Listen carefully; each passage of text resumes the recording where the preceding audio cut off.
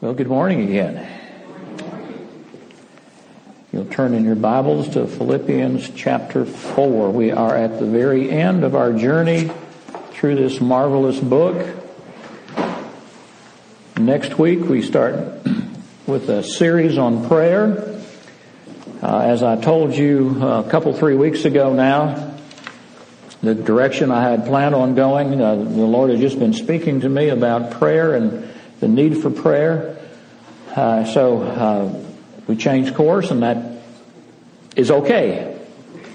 And it's interesting, since that time has happened, that so many emphasis on prayer have come my way. And I mentioned a few moments ago about the pamphlet I got that October, 31 Days of Prayer for Our Nation.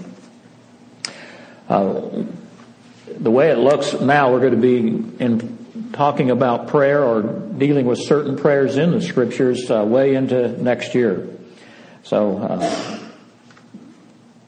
I hope the Lord uses that to teach us. Number one, none of us pray like we ought to. Not one person prays like we ought to, but just encourages us to be men and women of prayer because it is so important. Well, before we get into our text, our joke of the day is an interesting one. So a little boy was strutting through the backyard, baseball cap in place, toting a ball and bat, and was overheard talking to himself. "I'm the greatest hitter in the world." Then he tossed the ball into the air and swung at it and missed. Strike one. Undaunted by this, he picked the ball up, threw it in the air again, and saying, "I am the greatest batter ever," and swung at the ball and missed the second time. He picked up the ball, looked at it, paused a moment, again said, "I'm the greatest hitter in the world," threw the ball up in the air and swung and missed. Strike three. Then he said, "Wow, I'm the world's best pitcher."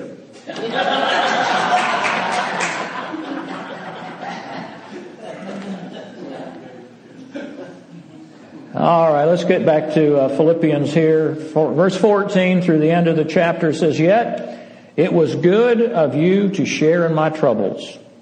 Moreover, as you Philippians knew in the early days of your acquaintance with the gospel, when I set out from Macedonia, not one church shared with me in the matter of giving and receiving except you only.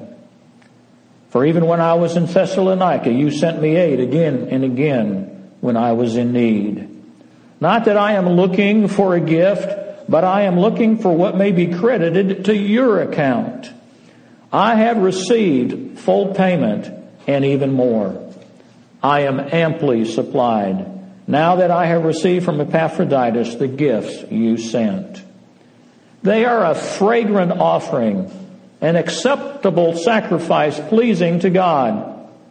And my God will meet all of your needs according to His glorious riches in Christ Jesus. To our God and Father be glory forever and ever. Amen. Greet all the saints in Christ Jesus. The brothers who are with me send you greetings.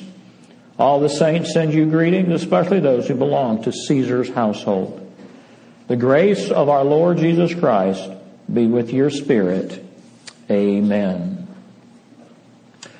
In Paul's closing remarks here, we are seeing that he is expressing to them a word of thanks for the gift that they had sent him.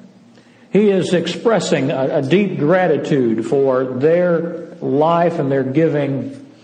And then he ends this with a very simple benediction. Today I want to focus on the fact that Paul had a heart of thanks, of gratitude for the gift that the people there at Philippi had sent to him. If you recall last week, we talked about the fact that Paul had expressed to us that we needed to be content, that he was content with whatever situation he found himself in. And so now, in this closing words, he is expressing a heart of thanks to this church. And I want you to notice he says it is something that is very good, that what they had done. Paul was saying that being thankful can help bring a heart of contentment. There's a strong tie between being content with who we are and what God has given us, and having a heart of gratitude. Do you realize that a selfish person is never content?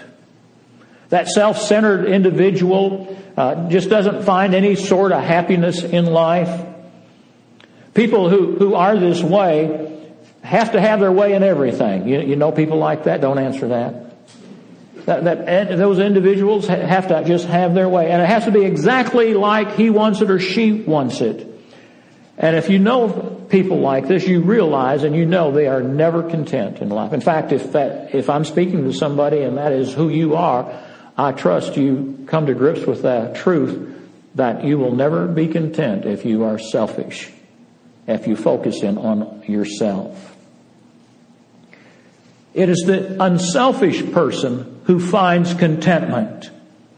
It's the person who is giving of themselves to others and giving of their time and giving of their money. Those are the ones who find contentment in life. Over in 1 Corinthians chapter 13, verse 5, we are told love is not self-seeking.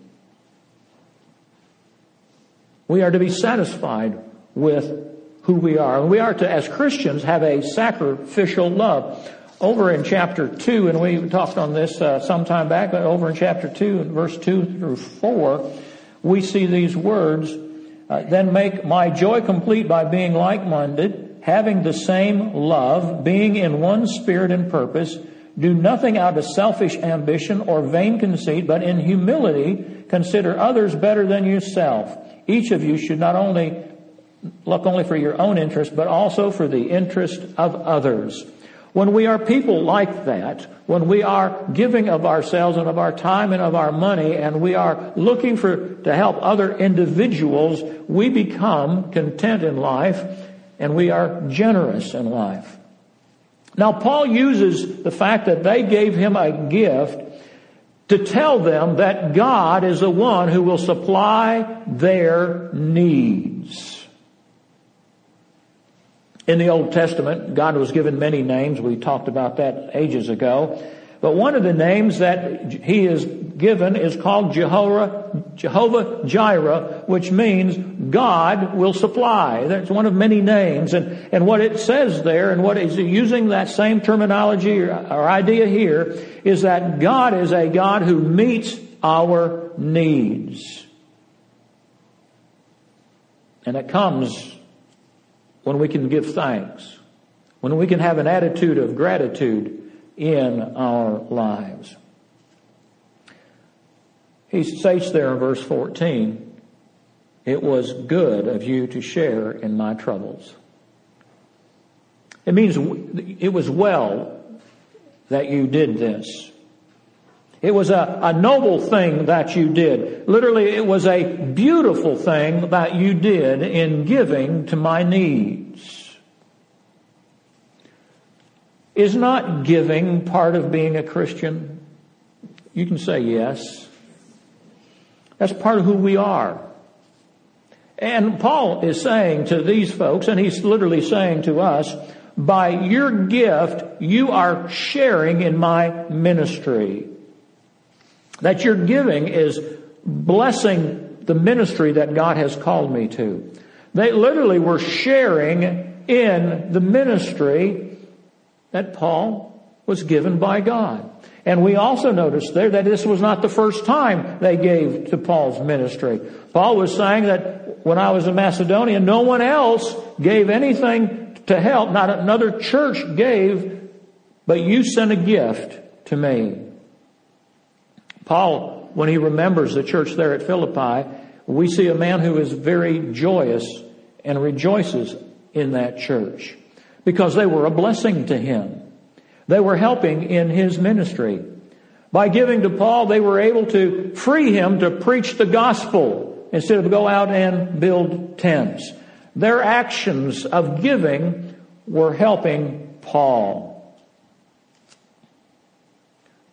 Giving helped meet Paul's needs. When you look at Paul's ministry, he never begged for money. Never.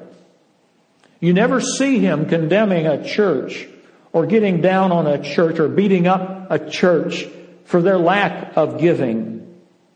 But in his own way, he expressed the fact that they were showing gratitude. He was showing gratitude to them because of what they were doing for others and for him. Right now, our stewardship committee, I call it by the right name. I always want to say other things, but our stewardship committee is looking at the church budget for next year. Those of you who don't follow closely our giving, Cornerstone is in the black, has been for 3 years. Of the 72 churches in Aiken Baptist Association, I would venture to say probably only about 10 others would say they're in the black for the year. That's good. The discussion was, what are we going to do? We're not in the business to keep accumulating money. Yes, we need to be responsible with our money. We need to have some on hand to pay bills like any of us do within our home, or if you're in a business, you have to handle your money responsibly to handle certain issues. But we're not in the habit here of just keeping accumulating for a rainy day. It reminded me of John Bassano said it when he went to First Baptist Houston, oh gracious, 40 years ago. I'd have to count, about 45 years ago, when he went down there and church was struggling, and he looked at the bank account and they had, no offense, a ton of money in the bank, and he said, "What in the world is this?" And they say, "Well, Pastor, that's our rainy day fund." And he says, "My goodness, it has been pouring for years." We've been discussing mission organizations and how to use God's money to the best benefit here at Cornerstone. And you look at it and you look at the budget and where we're at. We support the Southern Baptist Convention. We're a Southern Baptist church.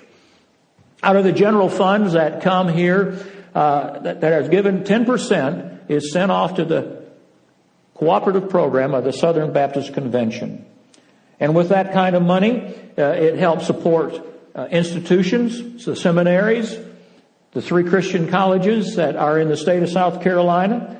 That money helps support Connie Maxwell's Children's Home, which their main campus is up at Greenwood. The youth camps. That money that you give, that this church gives back into a way of ministry outside ourselves, goes to help those things. We give a percentage to the Aiken Baptist Association, which we are a member of. And that helps support the ministries that go on through this association. If you were to take this foundation here today, and I'm going to open it up, very bottom of the very back under the prayer list, ministries Cornerstone Baptist Church supports. Every month, Bill wears his hand out writing checks for these ministries. We support local missions. We support church starts. We support prison ministries. And on top of that,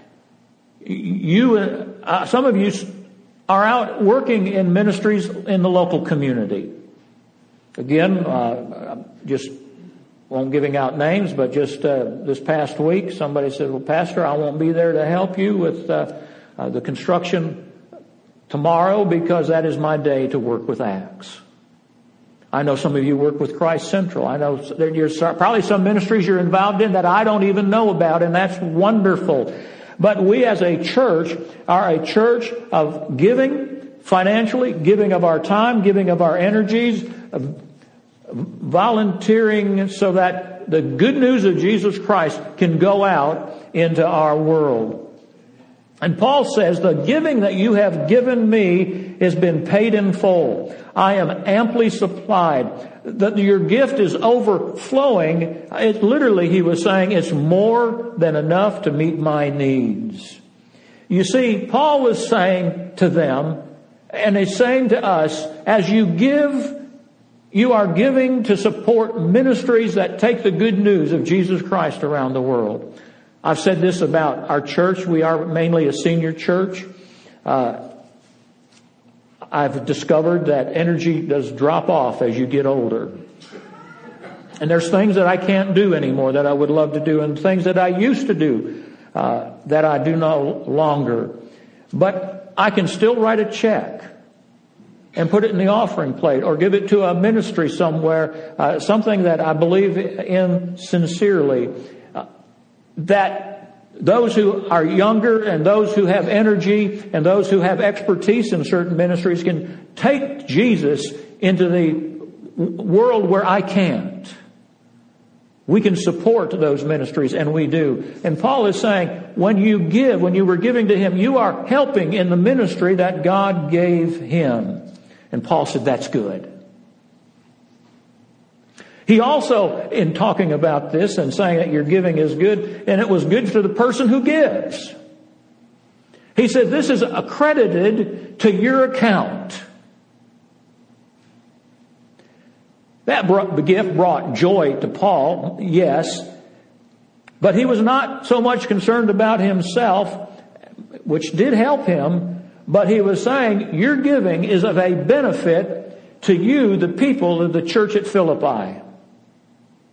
Does the Bible not teach us that it is more important or more blessed to give than to receive? Yes, it does. And if you noticed in the midst of this, Paul kind of gives us a little sad note, doesn't dwell there, but he says, no other church gave support to my ministry except you. Paul said, you bring me joy knowing that you've given to me, but it also comes back to you in that you receive a blessing because of what you have done. It was for their benefit. You know, at times it's hard to be gracious. I think you know what I'm talking about. Sometimes it's hard to receive help from somebody. But when people give, they are blessed. A 3 weeks ago, Diane and I were out eating, and a family in our church was in the same restaurant. And when we were there, it was time. They came over. They were there before we were, and when it was time for them to go, they came over and started talking to us. And during the midst of that conversation, the waitress came and dropped our bill, and this family grabbed the bill and says, I'm going to pay for it. No. And it's hard for me to be gracious, but I realize, and I've learned this over the years, that they were doing a ministry to Diane and I that day. They were giving of themselves to us. And they were more blessed by doing it than we were by not paying our bill that day. There's such a blessing within our giving. And Paul was saying, you're receiving a blessing by what you are doing. And it brought Paul joy knowing that what they were doing was coming right back to them. You see, folks, when we are outward focused as a church and as individuals, when we are looking to minister to individuals in any which way we can, the Lord brings back to us a blessing that we do not understand and sometimes we do not see. And so when Paul was saying to them, this was credited to your account, he is saying, I am thankful that you have received a blessing because of what you are doing. Is that not true when you give? Is that not true when you assist in a ministry? When somebody says, I want to help you, or when you say to somebody, I will help you, you're blessed. And sometimes we need to learn how to be gracious and accept a gift from someone else, because their life is enriched when we graciously accept what they want to do for us. Paul says, you met my need. Now God is going to bless your life. And most of the time, those blessings are spiritual versus physical. And we can look at scriptures that talk about this. Proverbs 11:24 and 25. It says, one man gives freely, yet gains even more. Another withholds unduly, but comes into poverty. A generous man will prosper. He who refreshes others will himself be refreshed. Going to Proverbs 19:17, it says, he who is kind to the poor lends to the Lord, and he will reward him for what he has done. Proverbs 28:27 says, he who gives to the poor will lack nothing, but he who closes his eyes to them receives many curses. Luke 6:38. Give and it will be given to you. A good measure, pressed down, shaken together, running over, will be poured into your lap. For with the measure you use, it will be given and measured to you. 2 Corinthians 9:6 says, whoever sows sparingly will reap sparingly, and whoever sows generously will also reap generously. We can't outgive God.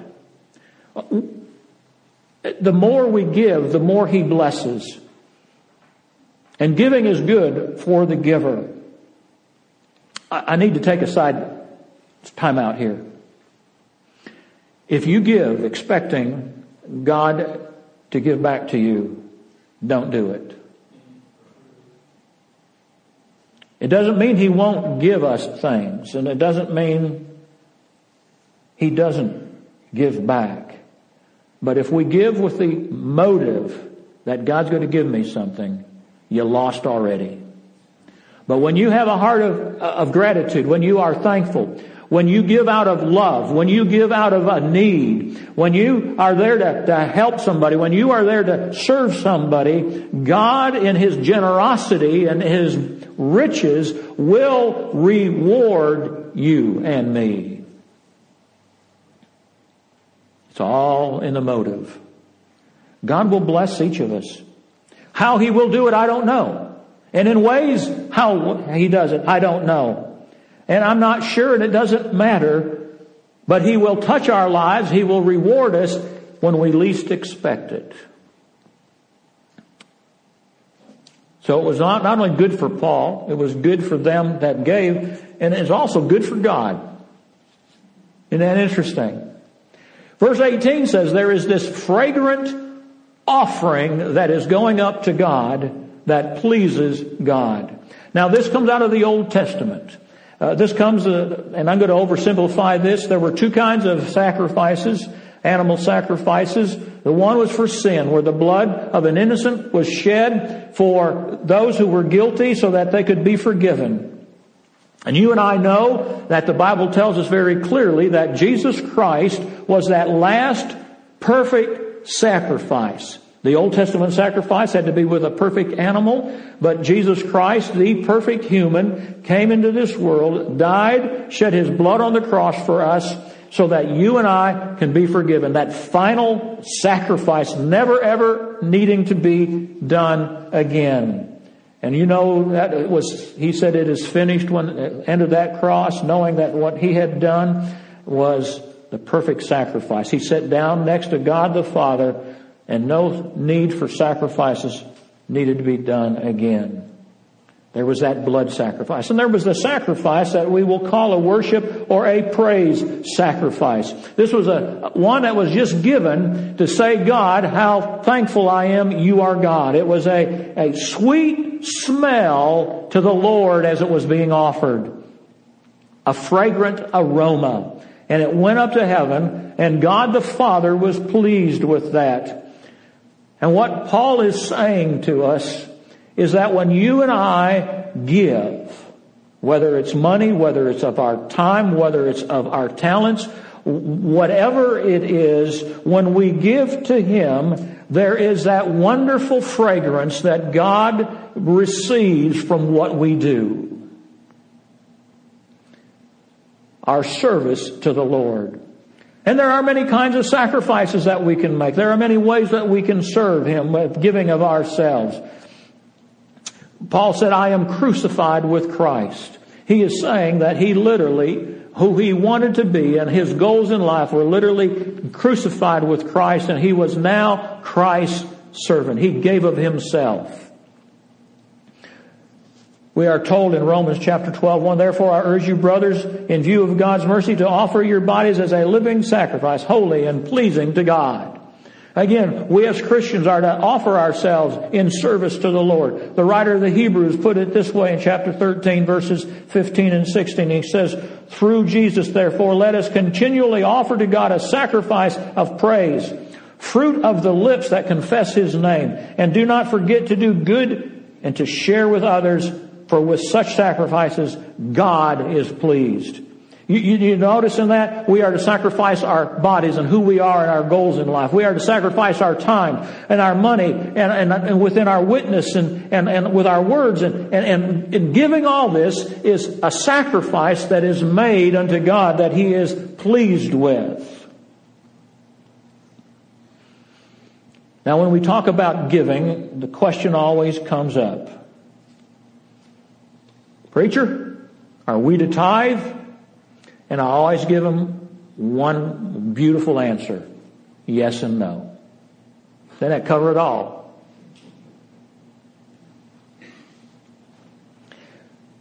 The tithe, I'm told, is of the law, and God chastised Israel. He says in Malachi chapter 3 verse 8, He says, when you don't tithe, you rob God. New Testament, though, as 2 Corinthians 9:7 says, each man should give what he has decided in his heart to give, not reluctantly or under compulsion, but for love of God, for God loves a cheerful giver. Now, we do have a problem, and I do want to talk about it. The tithe was started before the law was given.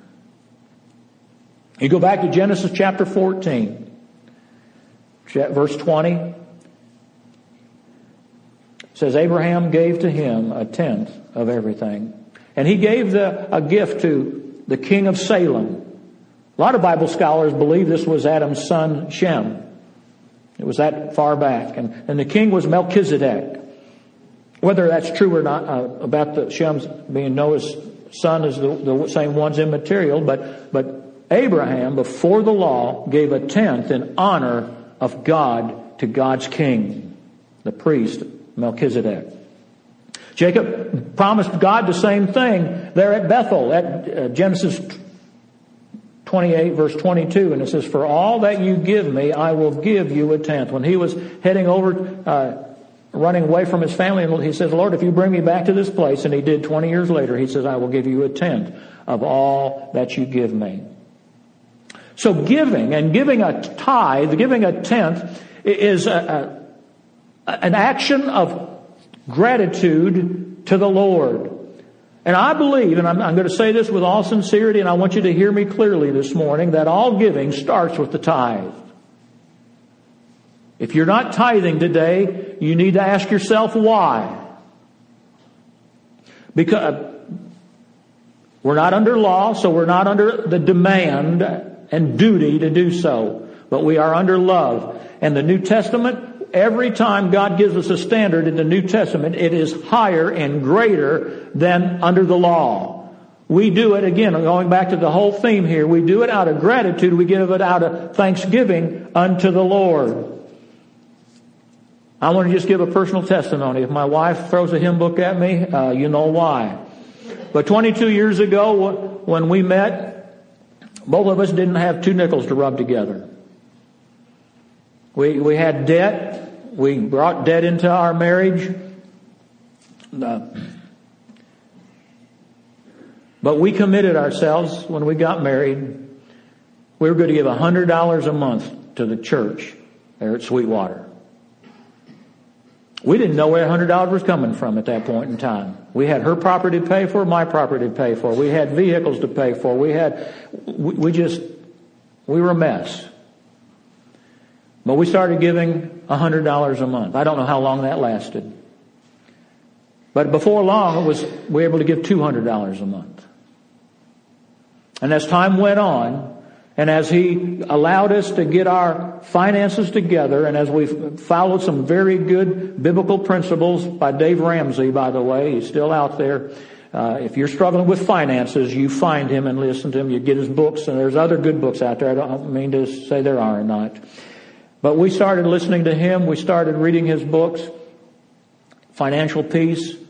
And we got to the place where a tithe was what we were able to give. And then we were able to give more, and able to give more, and able to give more.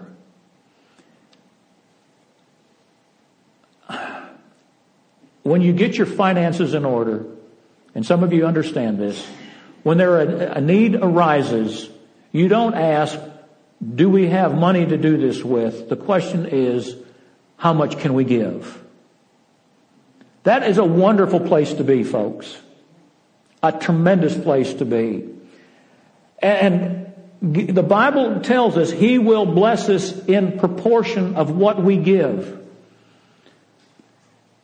You cannot outgive God. He will reward you, not always financially, but He will reward you. He will pay you back. And today, Diane and I are comfortable, and I'll use those words. We're comfortable. We have a nice house. We drive a cheap car, but it's a decent car. God takes care of us. I have met so many people over the years, and when I was a young pastor, I was arrogant.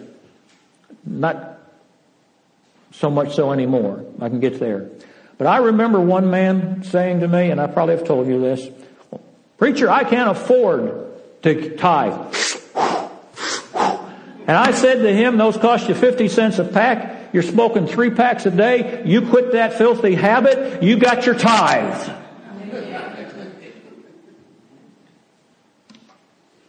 When we can't give to the Lord's work, it usually means we have our priorities mixed up. Amen. Amen.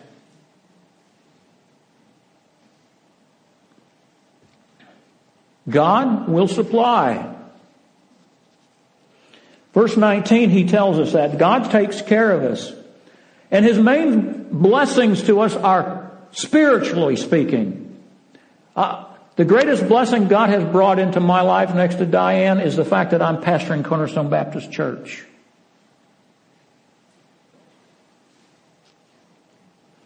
He will supply our needs. He will give us what we need.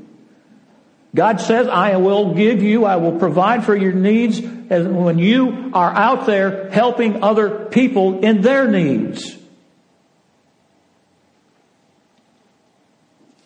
Paul was saying to that church, you're giving to my needs. Now God is blessing you and God is giving back to you. He will supply your needs. Now folks, don't ever take this promise out of context. God is not obligated to give to us anything unless we are involved with meeting the needs of other people. By the way, did you notice how Paul addresses this in verse 19? He says, and my God. He's talking about His personal God. He's talking about the God who He has a relationship with. He is talking about the fact that He's been born again by the blood of Jesus Christ, and He now has a relationship with God. And He's talking about doing what He does with regards to the fact that God is His God. You see, folks, you have a need this morning, you turn to the God who can meet that need.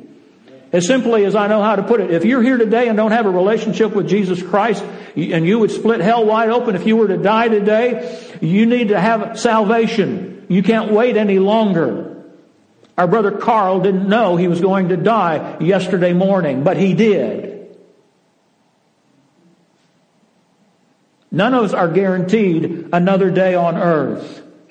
You need salvation. God is more than willing to give that to you through faith in Jesus Christ. You need strength to face the trials that come to your life today. God will give you the strength to meet those trials and those tribulations that come. Are you a lonely individual? Well, God is the God of comfort, and He will bring peace into your life at the time of your need. You're discouraged this morning. God is a God of encouragement. He will meet that need. Paul says, my God. He wasn't talking about just any old God. He wasn't talking about a God that's out there somewhere. He wasn't talking about a God that was made out of stone or wood. He was talking about the God who is created. In fact, he didn't even call Him the God creator or the true God. He says, my God. He made it very personal. He was very specific. The one who revealed Himself to us in Christ Jesus. Paul was very clear in his teachings. 1 Corinthians 8:4 says, we know that all an idol is nothing. And there is only no God but one. Do you know, if you live long enough, this is going to happen. The United States is going to go through another depression. And if you're leaning upon the government at that time, your world is going to fall apart. But if your faith is in the Lord and trusting Him, He will supply what you need. Faith in any kind of government will disappoint you. The Bible tells us we are joint heirs with Jesus, and all that Jesus has is ours because we're a child of the King. Paul said over in Ephesians 1:3 says, praise be to God and the Father of our Lord Jesus Christ, who has blessed us in the heavenly realm with every spiritual blessing in Christ. Did you get that? Every spiritual blessing. Peter, writing his second letter in chapter 1, verse 3, says, His divine power has given us everything we need for life and godliness through our knowledge of Him who called us by His glory and goodness. Sermon on the Mount, we are told to store up for ourselves treasures in heaven. You see, what we need, our God will supply. You and I will be content. You and I can have a life of gratitude because we know that we serve a God who is supplying our need. My God. I had a question for you as we wrap this up this morning. Can you say that the God of the universe, the God who created you, the God who sent Jesus Christ to die on the cross so we could have salvation, is He your God? Is He your God? Could you say that my God will supply all of my needs according to His riches in Christ Jesus? Can you say that? To be in God's family doesn't mean you're born into this human race. We have to be born again. We have to have a spiritual birth. The Bible lets us know that we are all sinners destined to hell. Our sin separates us from God. And until that is dealt with by Jesus, we are hopelessly lost. Jesus came into this world. He was the perfect sacrifice to die for us on that cross. He died in my place. He died in your place on that cross. And any time we put our faith in Him and what He did and ask for His forgiveness for the sins we know we've committed, we will be born into God's family.